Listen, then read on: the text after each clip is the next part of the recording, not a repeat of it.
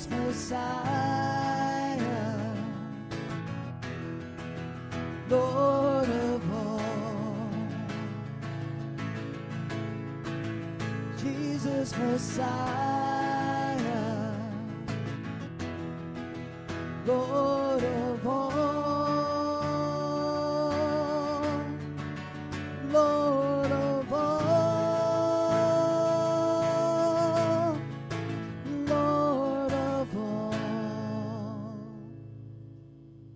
And Lord, you are just that. You are our Lord. You are the one who governs and guides our lives. And so, Father, we just come before you to submit ourselves before you, Lord, that you would teach us and instruct us one more time. Lord, as our hope is in you, I pray, Father, that would be expressed through obedience to the call and commands that you've given us in our lives. So we just lift up our Bible study tonight, that once again you would bless us, we pray. In Jesus' name, amen. Why don't you turn and greet your neighbor? Greetings. Greetings.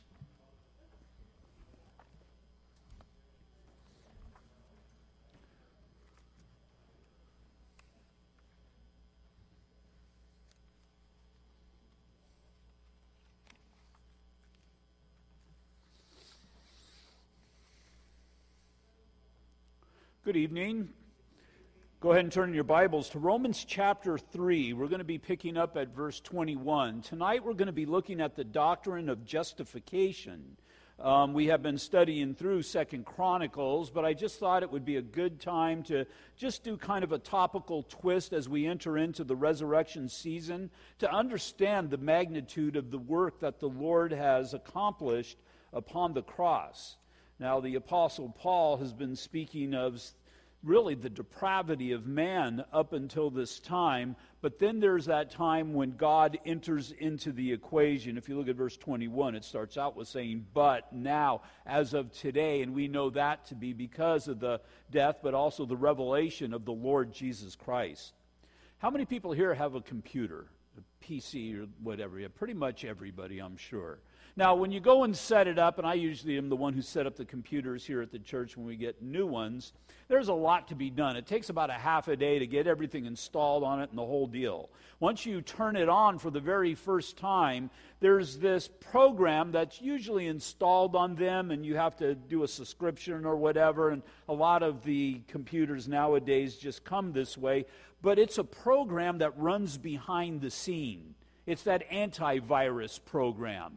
You deal with it when you first set up your computer, and then you don't really pay much attention to it afterwards. You're going along and you're surfing the internet and you're doing your Word documents, whatever it is that you do, and you're just not mindful of that's behind the scenes. And behind the scenes, it's doing a work. It's filtering everything out. It's making sure that no harm comes to your computer. It's watching over your sessions on the computer because there's hackers out there. There's many people that want to see your computer or want to do your computer harm. Well, as far as the Lord, we saw at the very beginning, alluded to it this morning, but in Genesis chapter 1, in the beginning God, and God had been working behind the scenes. He's given such rich prophecies. He's given us such great promises, and these things are constantly working in our lives. And even we can take God for granted or just not once again be aware of all that He's doing, but He's still there, and He's always working because there is this virus that is called sin.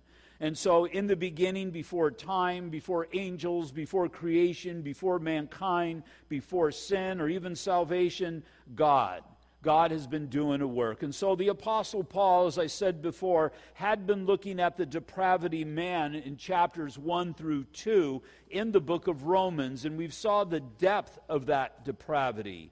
And so we saw that mankind is lost apart from God, and he's only able to grope for God in the dark, but never able to find God apart from the revelation of God, as God reveals himself and how God has revealed himself to mankind.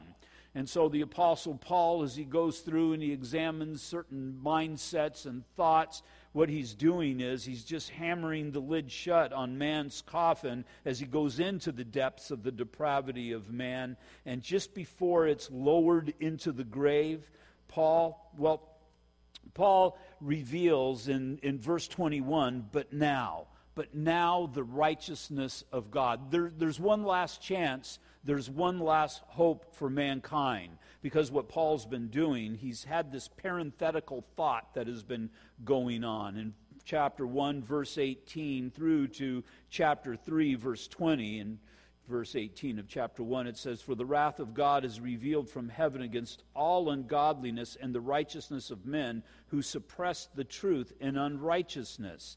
And the idea is he starts looking at pagan thought. And you see how deprived that is. Moral thought, as man believes that he can be good in the sight of mankind, but there is none good, no, not one. Religious thought, and you want to approach God according to religion, well, first you're going to have to make the determination what religion you're going to do so. But religion is really man's way of reaching up to God, because God is all about relationship.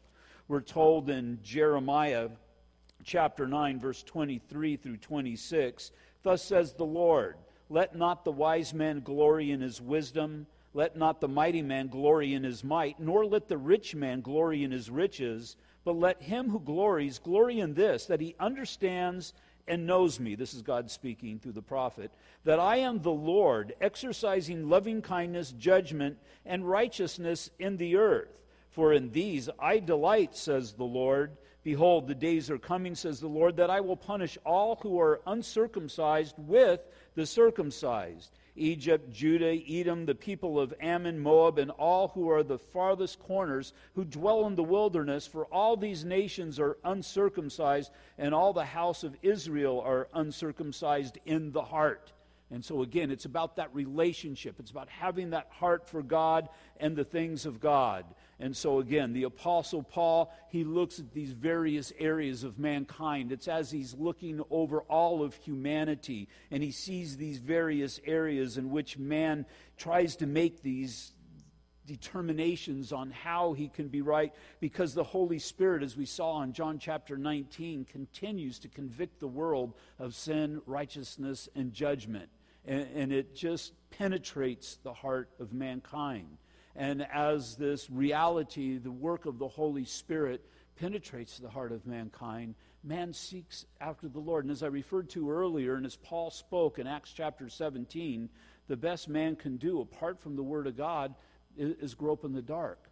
But unfortunately, with that, you have all these different mindsets and all of these different ideas that are very contrary to God and God's Word. And so, as I said before, the Apostle Paul, back in chapter 3, verse 9, he's hammering the lid closed on the coffin of all of mankind. Actually, verse 10, it says, "As it is written, there is none righteous, no, not one. There is none who understands. There is none who seeks after God. They have all turned aside. They have together become unprofitable. There is none who does good, no, not one. Their throat is an open tomb. With their tongues they have practiced deceit. The poison of asps is under their lips, whose mouth is full of cursing and bitterness. Their feet are swift to shed blood. Destruction and misery are in their ways, and the way of peace they have not known. There is no fear of God before their eyes." Now we know that whatever the law says, it says to those who are under the law that every mouth may be stopped, or man cannot offer an excuse, and all the world may become guilty before God. Therefore, by the deeds of the law, no flesh will be justified in his sight, for by the law is the knowledge of sin. And so again, Paul just makes his point, and it's as if he is hammering the lid shut on the coffin of all of mankind. But just before that lid is sealed and man is lowered into the grave for all of eternity, it's as if he cries out, such as we see in various places in the Scriptures. In Luke chapter 3, it was the multitudes. John chapter 6, it was the crowd. Matthew 19, it was the rich young ruler. Acts chapter 2, it was those who were listening to the Apostle Peter's sermon. Saul said to Jesus in Acts 22, and the Philippian jailer asked in Acts chapter 16, "What must I do?" And that's the cry of all of humanity that comes face to face with their mortality. What must I do? Man who has to face his conscience and understand that something's not right, there's something wrong, as he's being convicted again that he's a sinner, of righteousness because God is truly righteous, and of judgment that one day he's going to have to stand before a holy God and give an account of himself. What must I do? It must be the last thought of everybody who closes their eyes in this world for the final time. What must I do to be justified or to be right before a holy God? In Job chapter 9, verse 2, it's the same thing he contemplated, but how can a man be righteous before God? Because all of those who have tried through pagan means, through moral means, and religious means found out or came to the realization that there's something missing and we are very far from God. And so even the religious system that had been installed by God, the law, again, verse 20, therefore by the deeds of the law no flesh will be justified in his sight, for by the law is the knowledge of sin. So it was never the purpose of the law to make man right in the sight of God, but to reveal how far mankind is from being right before a holy God. There is none who are able to keep the law. The only one who ever has is the Lord Jesus Christ. And so the idea, as Paul has been hammering nail after nail after nail, he's bringing all of humanity to the point of despair, that there's nothing that we're able to do, and it's so bleak and it's so dark. But it's as if just before the dirt is now being thrown upon that coffin, that God peels back the lid. And then he offers his hand. Again, verse 20. But now the righteousness of God apart from the law is revealed, being witnessed by the law and the prophets. This is what the Old Testament, the law and the prophets, speaks of the Old Testament. This is what it was always pointing towards. There was the knowledge of sin because of the law, and we see the futility, or man experienced his own futility trying to keep it. But now Christ has been revealed. Remember, it's that expression of love that God has given to all of mankind, to which he draws mankind unto himself. It's the cross of the Lord Jesus Christ. It's what we're going to be looking at this coming weekend as we continue on. And Thursday night in Psalm 22 is that message of the cross, or that picture of the cross, given even 600 years before crucifixion came as a means of execution. And God went through in detail what was going on. And as we saw in our study, that this was really the interaction between Father and Son as Christ was taking the sins of the world upon himself. This coming Thursday, we're going to see that turning point of victory. On Friday, we're going to look at the crucifixion of the Lord Jesus Christ as he did take those sins upon him. And really what he was taking upon him was our punishment. But he emerged victorious, and we have a new beginning as Easter Sunday as we look at the resurrected Lord and the great hope that we have before us. Remember, faith is trusting in God for today. And if you're a born-again believer, you've exercised faith. By grace you've been saved through faith, and you have peace with God because of that. But your great hope is still on the Lord Jesus Christ. The same God that raised him from the dead will raise you from the dead as well. And again, that was the greatest enemy of mankind, was death. But Jesus has been able to overcome that. He emerged victorious, and because he emerged victorious, we have victory over that great enemy.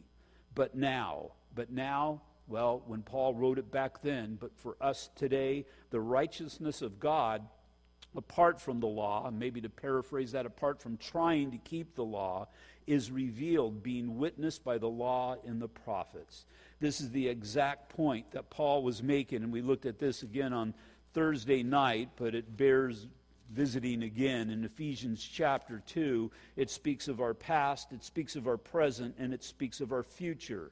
As far as mankind's past, and you he made alive who were dead in trespasses and in sins. You were spiritually dead in the sight of God. And once you walked according to the course of the world, we lived our lives according to how those who were contrary to God told us we were to live our lives. According to the prince of the power of the air, they were under the sway of the wicked one, the spirit who now works in the sons of disobedience, among whom also we all once conducted ourselves in the lust of our flesh, fulfilling fulfilling the desires of the flesh and of the mind, and were by nature children of wrath, just as the others who will be condemned. So once again, a picture of who everybody here, us all, who we used to be in the sight of God.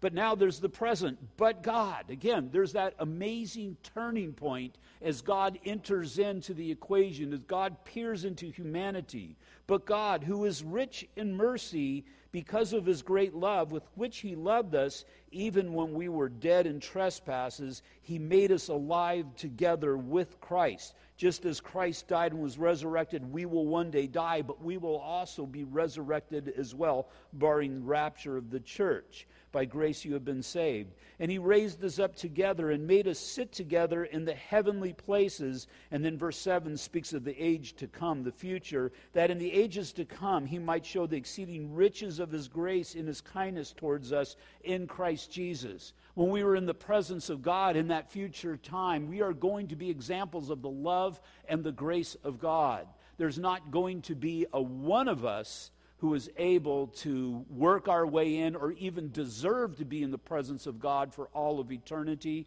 But because of the grace of God and the great love with which he has bestowed upon mankind, we'll be there. We have the Word of God. We have the promises of God. It's a surety that God gives to all of those who call him Lord. And so once again, either Ephesians chapter 2, but God, or here back in Romans chapter 3, verse 21, that word but, one of God's great turning points in his revealing of how he deals with mankind in the midst of a hopeless and helpless situation. Again, looking at your computer, every once in a while, as I said, that program works behind the scenes, but it will pop up. One of them popped up on my computer the other day, virus detected. And I'm reminded that that's there and that that's always working. And God, we see how he, if you will, pops up. He pops up in our lives as he ministers to us, but especially as we see someone saved, as we see a life altered, as we see somebody's life changed. And it's the blessing that we have, a reminder that God's there and God's not silent. And God moves in the lives of men and women just as surely as he moved in your life on the day of your salvation. He moves in the lives of others. Just as he continues to work in your life today, he continues to work in the lives of others. And again, we can look at the world situation today and think, what in the world is going on? But as my wife likes to say, things aren't out of control. Things are falling into place.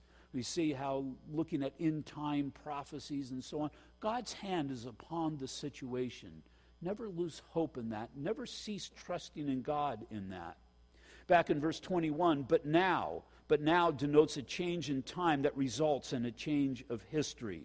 And to paraphrase verse 21, let me read it first. But now the righteousness of God apart from the law is revealed, being witnessed by the law and the prophets. The idea is you who are destined for the eternal grave now have hope in God as he has entered in to change your condition, to soothe your situation, to position you for paradise. God has done this great work. As our works were nothing in the sight of God, the Bible tells us they were as filthy rags. This is the glory of God, the work that he has done for all of humanity.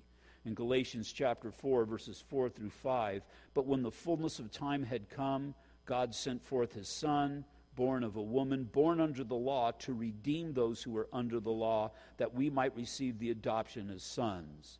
And so, what I want to look at is the change that God has brought about in our lives because we have been justified. We have been made right in the sight of God. Keep in mind, justification, you are now seen just as if you have never sinned. Understand the magnitude of that. One sin is enough to separate us from all of eternity from a holy God. And God, because of the great work with which he has done, by grace you have been saved, he now chooses to see us just as if we have never sinned. He has chosen to see us just as he sees his Son. What has changed? Well, you have gone from receiving wrath to receiving forgiveness. It's the contrast of man's situation, again, seen in Romans, again, verse 18. For the wrath of God is revealed from heaven against all ungodliness and the unrighteousness of men. Well, Paul, when he gets to chapter 3, says we are all ungodly and unrighteous. But then we enter into verse 21. But now the righteousness of God apart from the law is revealed. And so the revelation of who we are, but now the revelation of who God is and what God has done. And so this should cause us to truly rejoice. The magnitude of the forgiveness of God. God's forgiveness is complete. God's forgiveness is total. God's forgiveness, and it's important to understand, is supernatural. And what I mean by that, this is a complete and total work of the Lord that supersedes anything that we are able to do. God's forgiveness goes back from the first day that I exited my mother's womb to the last day till I closed my eyes on my deathbed. It's able to overcome anything I've ever said and anything I've ever done. It covers all of my transgressions, and it goes deep into my heart, but also into the soul of God, and that He has chosen to remember my sins no more. And just think of the relief that that is, because we've been convicted of sin, righteousness, and judgment. And there's the guilt, but the magnitude of the forgiveness of God, it releases all of humanity from our guilt. And as a matter of fact, the Scripture tells us in the book of Hebrews, we are able to enter in boldly into the throne room of God. Now just think, if you were called into the throne room of God, there will be those who are, in Revelation chapter 20, it's called the Great White Throne Judgment. And as we saw here in verse 19 of Romans chapter 3, there's no excuse that every mouth is going to be stopped. Man's not going to be able to offer an excuse. And so you can imagine the guilt as he goes into the throne room, and you can imagine the despair as he's condemned for all of eternity. But you're a child of God. You're just as guilty as those people were, but you have been supernaturally forgiven. God has chosen to see you just as if you have never sinned. And so what we're told by the writer of Hebrews, you can boldly enter in. You could enter in void of the guilt. You can enter in void of despair and in full confidence in the sacrificial death of the Lord Jesus Christ. And that just is, well, it's a miracle, but it's also amazing. The truth that is suppressed in righteousness, what is that all about? Well, again, it speaks of our sin, and it speaks of how man tries to cover sin apart from that total forgiveness of God, probably best expressed by Adam. Adam, he sinned. In Genesis chapter 3, verse 7, it says, "And the eyes of both of them, of Adam and Eve, were opened, and they knew that they were naked." The idea is they could see that they were sinners. "And they sewed fig leaves together and made themselves coverings." Genesis 3:21, "Also for Adam and his wife, the Lord made tunics of skin and clothed them." I taught Genesis at the Bible College the first part of this year, actually the last part of last year. And we went through all this in detail. And one of the things that we saw was just Adam and the conviction of sin. He's hiding in bushes. He's covered himself with these fig leaves. The Bible doesn't say what the fruit tree was that they ate from. We don't know what the fruit is. For some reason, the apple got a bad rap here. But I really believe, and it just makes so much sense to me, that it was a fig tree. Because there they are. They're just when you're guilty of sin, you just feel that people can just even see it in your face. Well, there's Adam, and he's covered with fig leaves. And just think of how ridiculous he would look in the sight of God.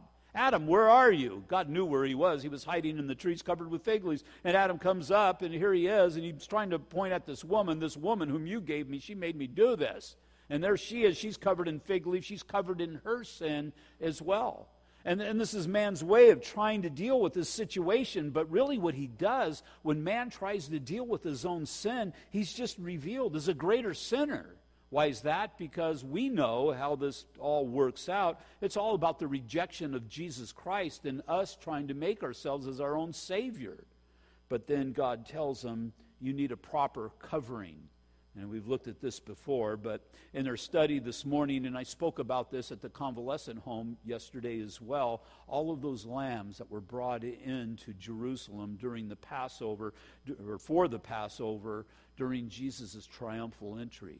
All of those lambs without spot that are being brought in the midst of it, there's the Lord, the Lamb of God, who takes away the sins of the world.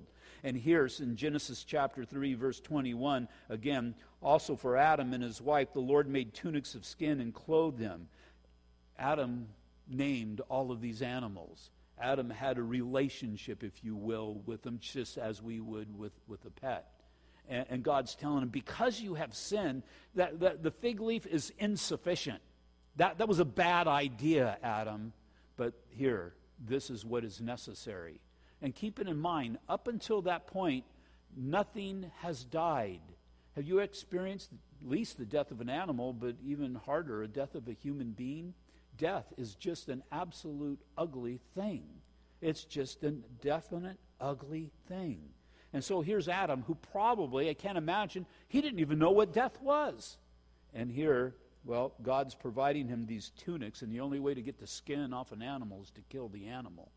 And so can you imagine the absolute terror as Adam sees this animal killed and comes to the realization, this happened because of me?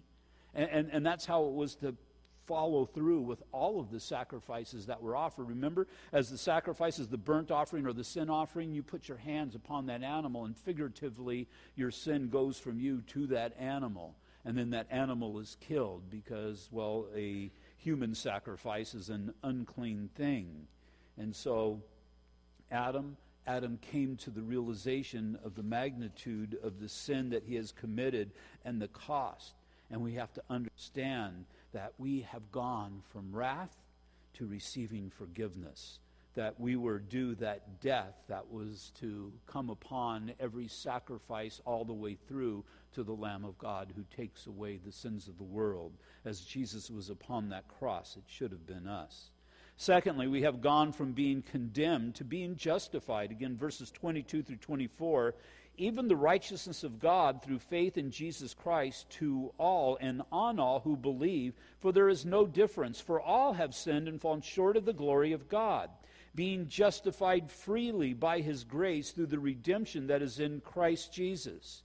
Since God has condemned all of mankind apart from him, Paul now tells us that all of mankind can now be justified through faith.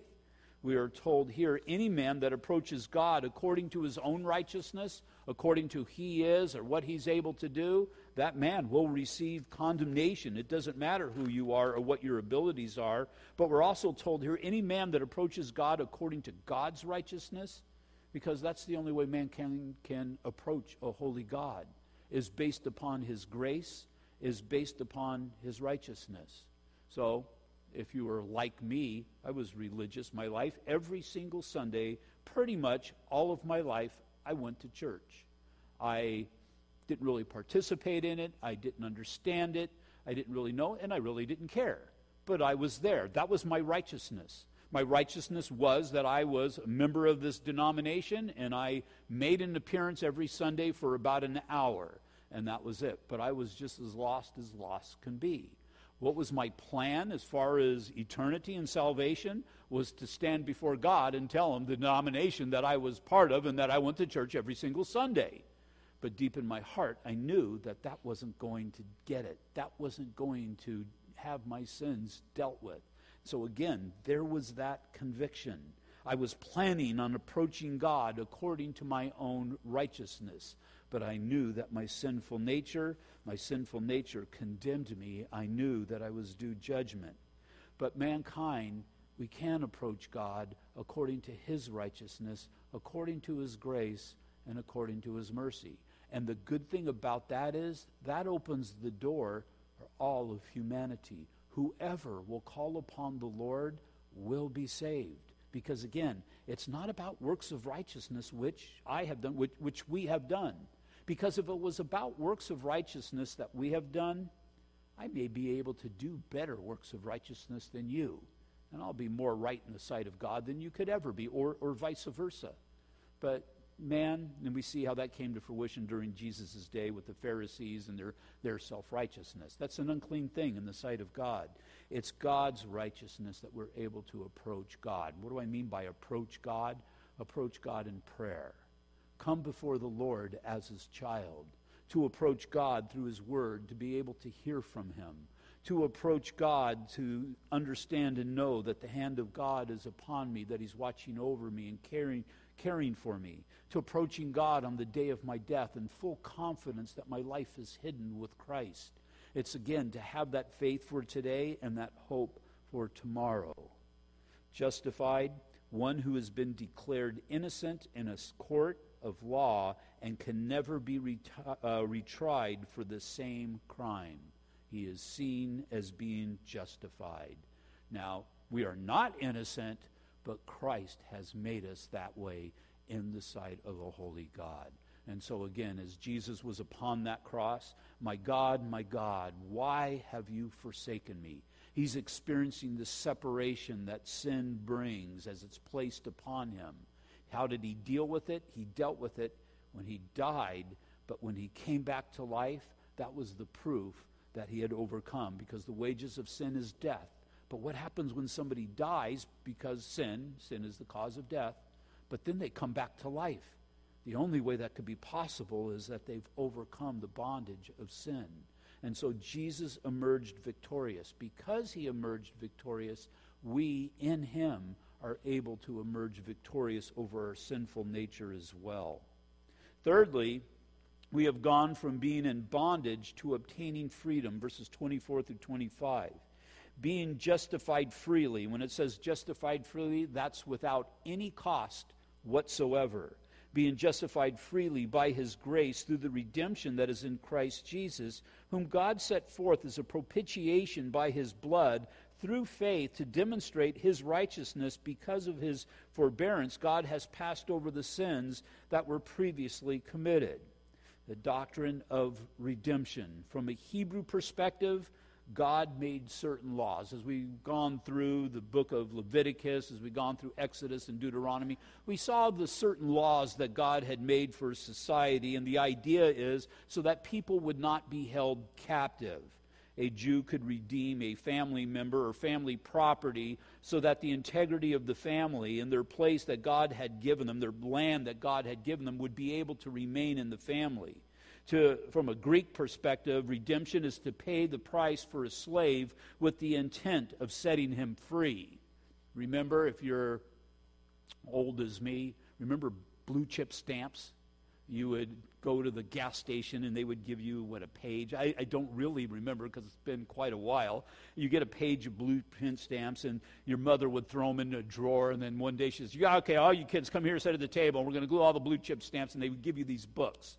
And so they have these catalogs, which is what would be an internet today, but back then it was a catalog.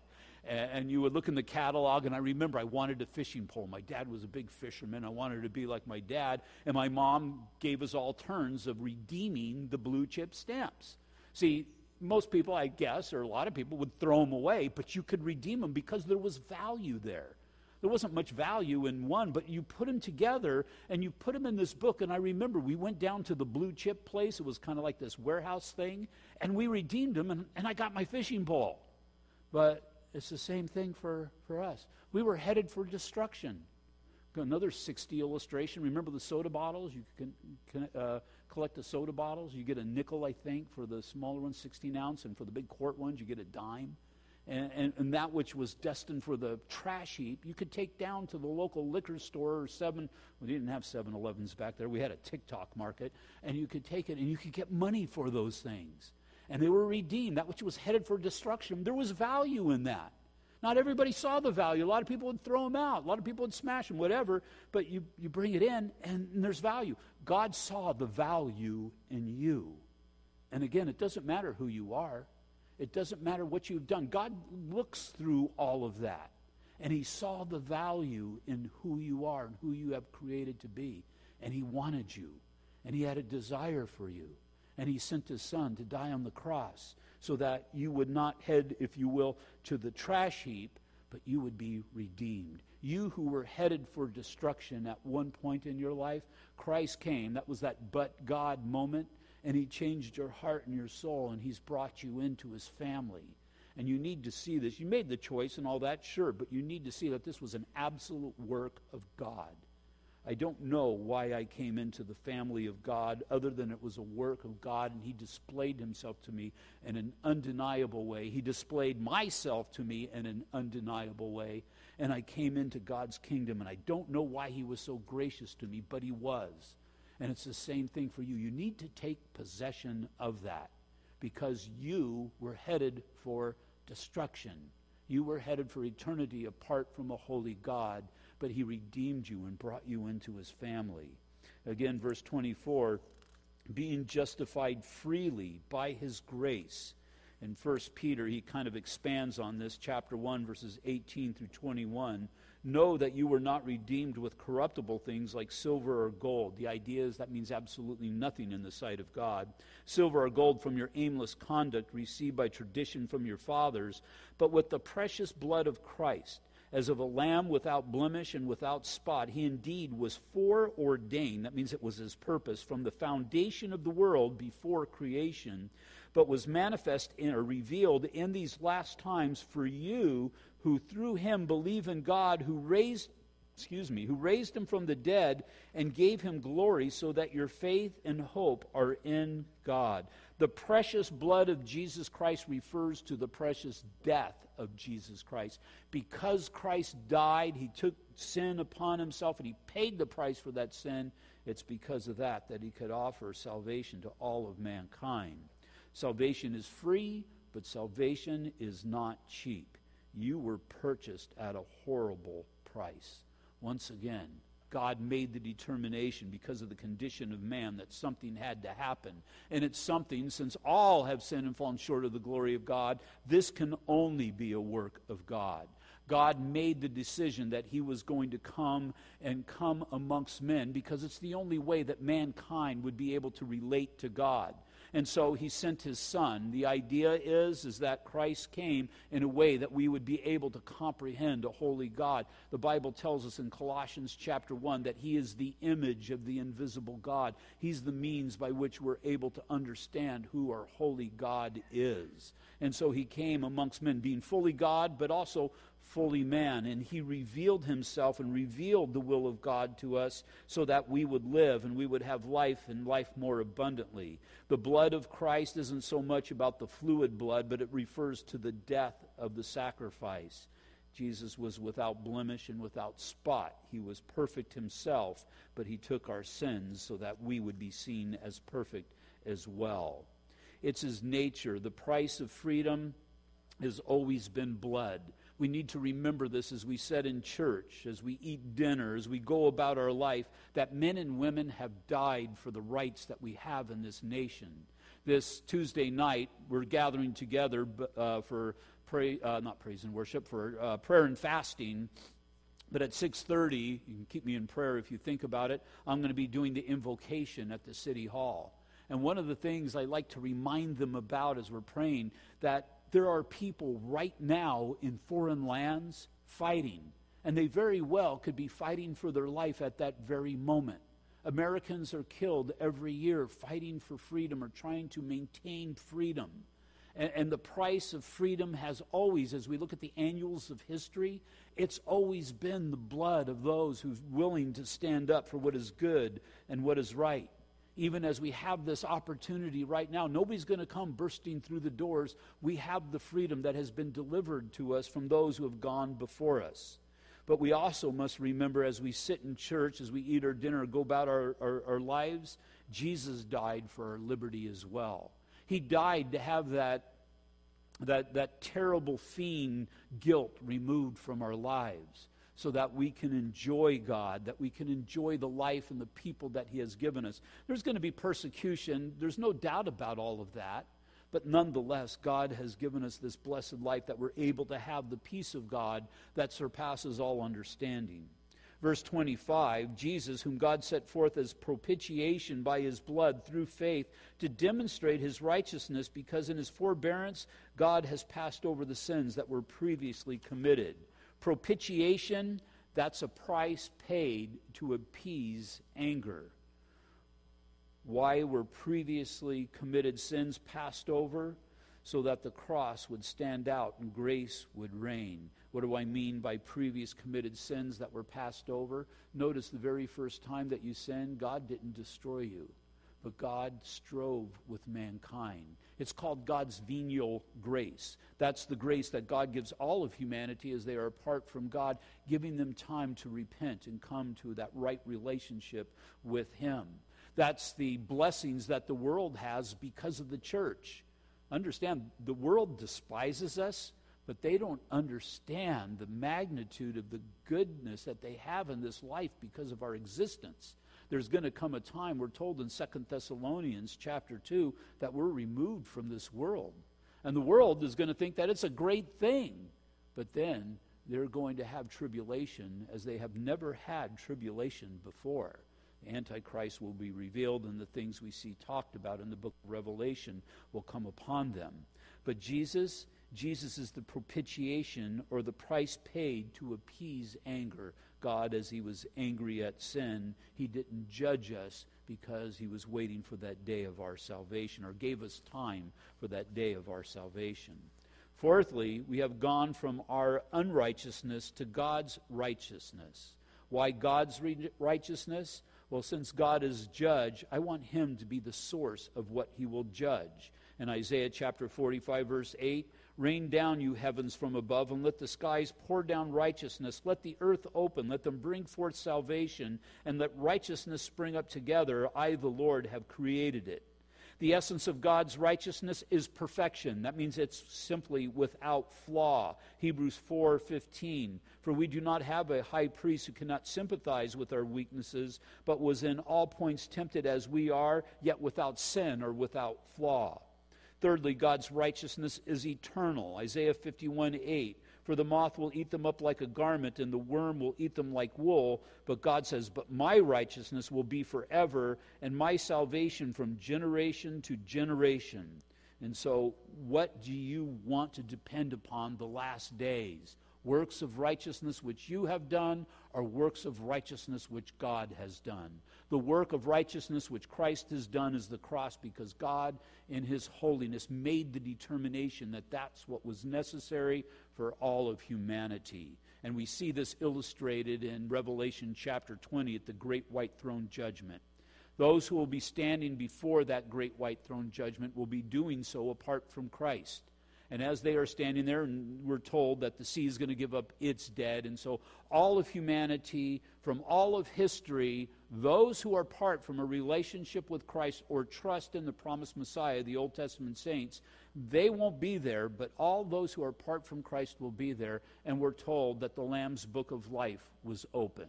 That's those, the listing of those, if you will, who trusted in the righteousness of Christ. And those who stand before that great white throne, their names will be looked at in the Lamb's book of life, and their name's not going to be there. Now, all of this is happening because God is just, and their name's not there. So then it says other books will be open. What are the other books? The other books are their works of righteousness to see if they measure up to the standard. But the problem is nobody is able to. And we're told that all of those, well, we know, Romans chapter 3, verse 19, their mouth will be stopped. They're going to understand the magnitude of their guilt. And we're told that they're going to be cast into outer darkness. But it's not so with us. For us, to be absent from the body, either rapture or death, is to be present with the Lord. Revelation chapter 1, verses 5 through 6. "And from Jesus Christ, the faithful witness, the firstborn from the dead, and the ruler over the kings of the earth, to Him who loved us and washed or freed us from our sins in His own blood, He has made us kings and priests to His God and Father. To Him be the glory and the dominion forever and ever." And so again, verse 25, "Whom God set forth as a propitiation." Jesus' death was that which appeased the anger of the Father by His blood through faith, to demonstrate His righteousness, because in His forbearance, or God's tolerance, God has passed over the sins that were previously committed. God gave us that opportunity for that day of our salvation. Verse 26, "To demonstrate at the present time His righteousness, that He might be just and the justifier of the one who has faith in Jesus Christ. So then Paul just continues to say in verse 27, where is the boasting then? The idea is we have nothing to boast of. Matter of fact, we should be humbled because of this. Is excluded by the law of works? No, by the law of faith. Therefore we conclude that man is justified by faith apart from the deeds of the law. And isn't that a blessing? You are made right in the sight of God, not by what you're able to do or what you're able to accomplish, but what Christ has accomplished for you already. By faith, you just enter into what Christ has done. Good Friday was so good. Why would it be so good? Because that was the day that my sins were dealt with. And we have the new life of what we call Easter Sunday. And why is that so glorious? Because Jesus has been resurrected, the proof that he overcame sin for mankind. And just as surely as he lived, because of that, we have eternal life in him. Today, if you're a born-again believer, you are seen by God just as if you have never sinned. Embrace that. Glory in that. And thank God for that every day of your life. Father, once again, we just thank you, Lord, for, God, just these things. And man can file these under theology or whatever it might be, but it's just reality. It's just these things that you have displayed to all of humanity so that we would understand, so that we would know the magnitude of what you have done.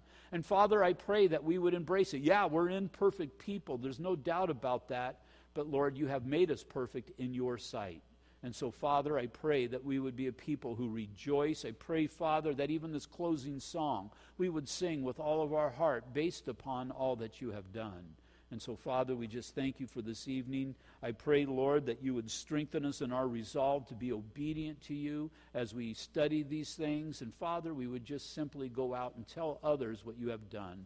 Lord, I lift up those who have come out tonight. I pray that you would bless them, keep them, go before them. Father, I pray for this coming week, our time of prayer and fasting, that you would enable us in these things, and that, God, we would just lift up the great work that you want to do, we pray. In Jesus' name, amen. Will you all stand, please? In the bulletin, we have a handout as far as fasting. This coming week, we are doing a week of prayer and fasting. We're going to be lifting up the work that God wants to do this coming Sunday. As I said this morning, our church pretty much doubles on Easter Sunday. So we have opportunity in people who usually aren't at church to preach the Word of God and prayerfully see some saved. And so we give ourselves to prayer and fasting. We're going to be meeting here every day of the week, next week at 7 o'clock. Monday, Tuesday, and Wednesday, we're going to get together for the purpose of prayer. Thursday, we're going to be back in Psalm 22. Friday, we're going to have a Good Friday service with communion. And then Easter Sunday, it's going to be a little bit different. We have services at 8:30 and 11 o'clock. We have no evening service on Easter Sunday. We're canceling our evening service on Easter Sunday. So just pray. Pray how God wants to use you. Pray for the salvation of those who are lost. God bless you guys. Have a great week.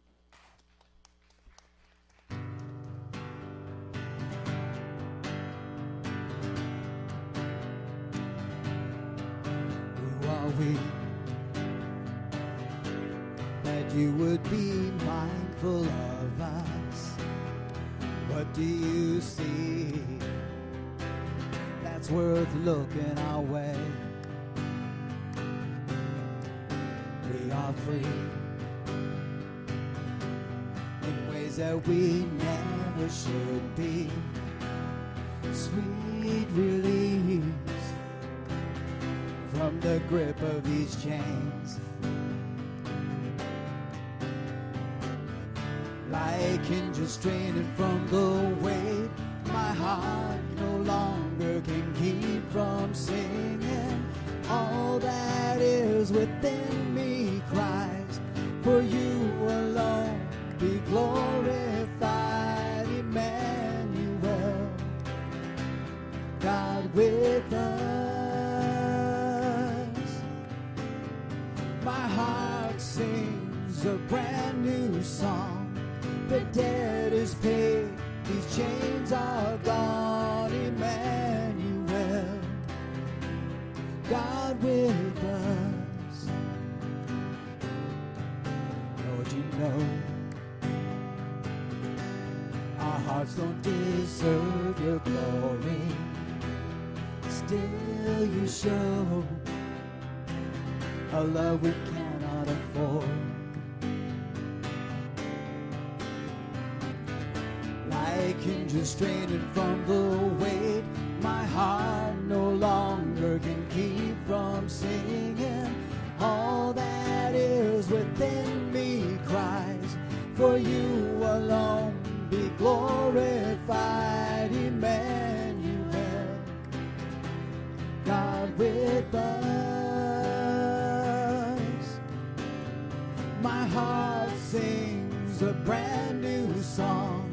The debt is paid, these chains are gone, Emmanuel, God with us. Such a tiny offering compared to Calvary, but nevertheless we lay it at your feet. Such a tiny offering compared to Calvary, but nevertheless we lay it at your feet. All that is within me cries, for you alone be glorified, Emmanuel, God with us. My heart sings a brand new song. The debt is paid, these chains are gone, Emmanuel, God with us. Such a tiny offering compared to Calvary, but nevertheless we lay it at your feet. Good evening. God bless you guys. Have a wonderful evening, wonderful week. Look forward to seeing you guys later. Something like that.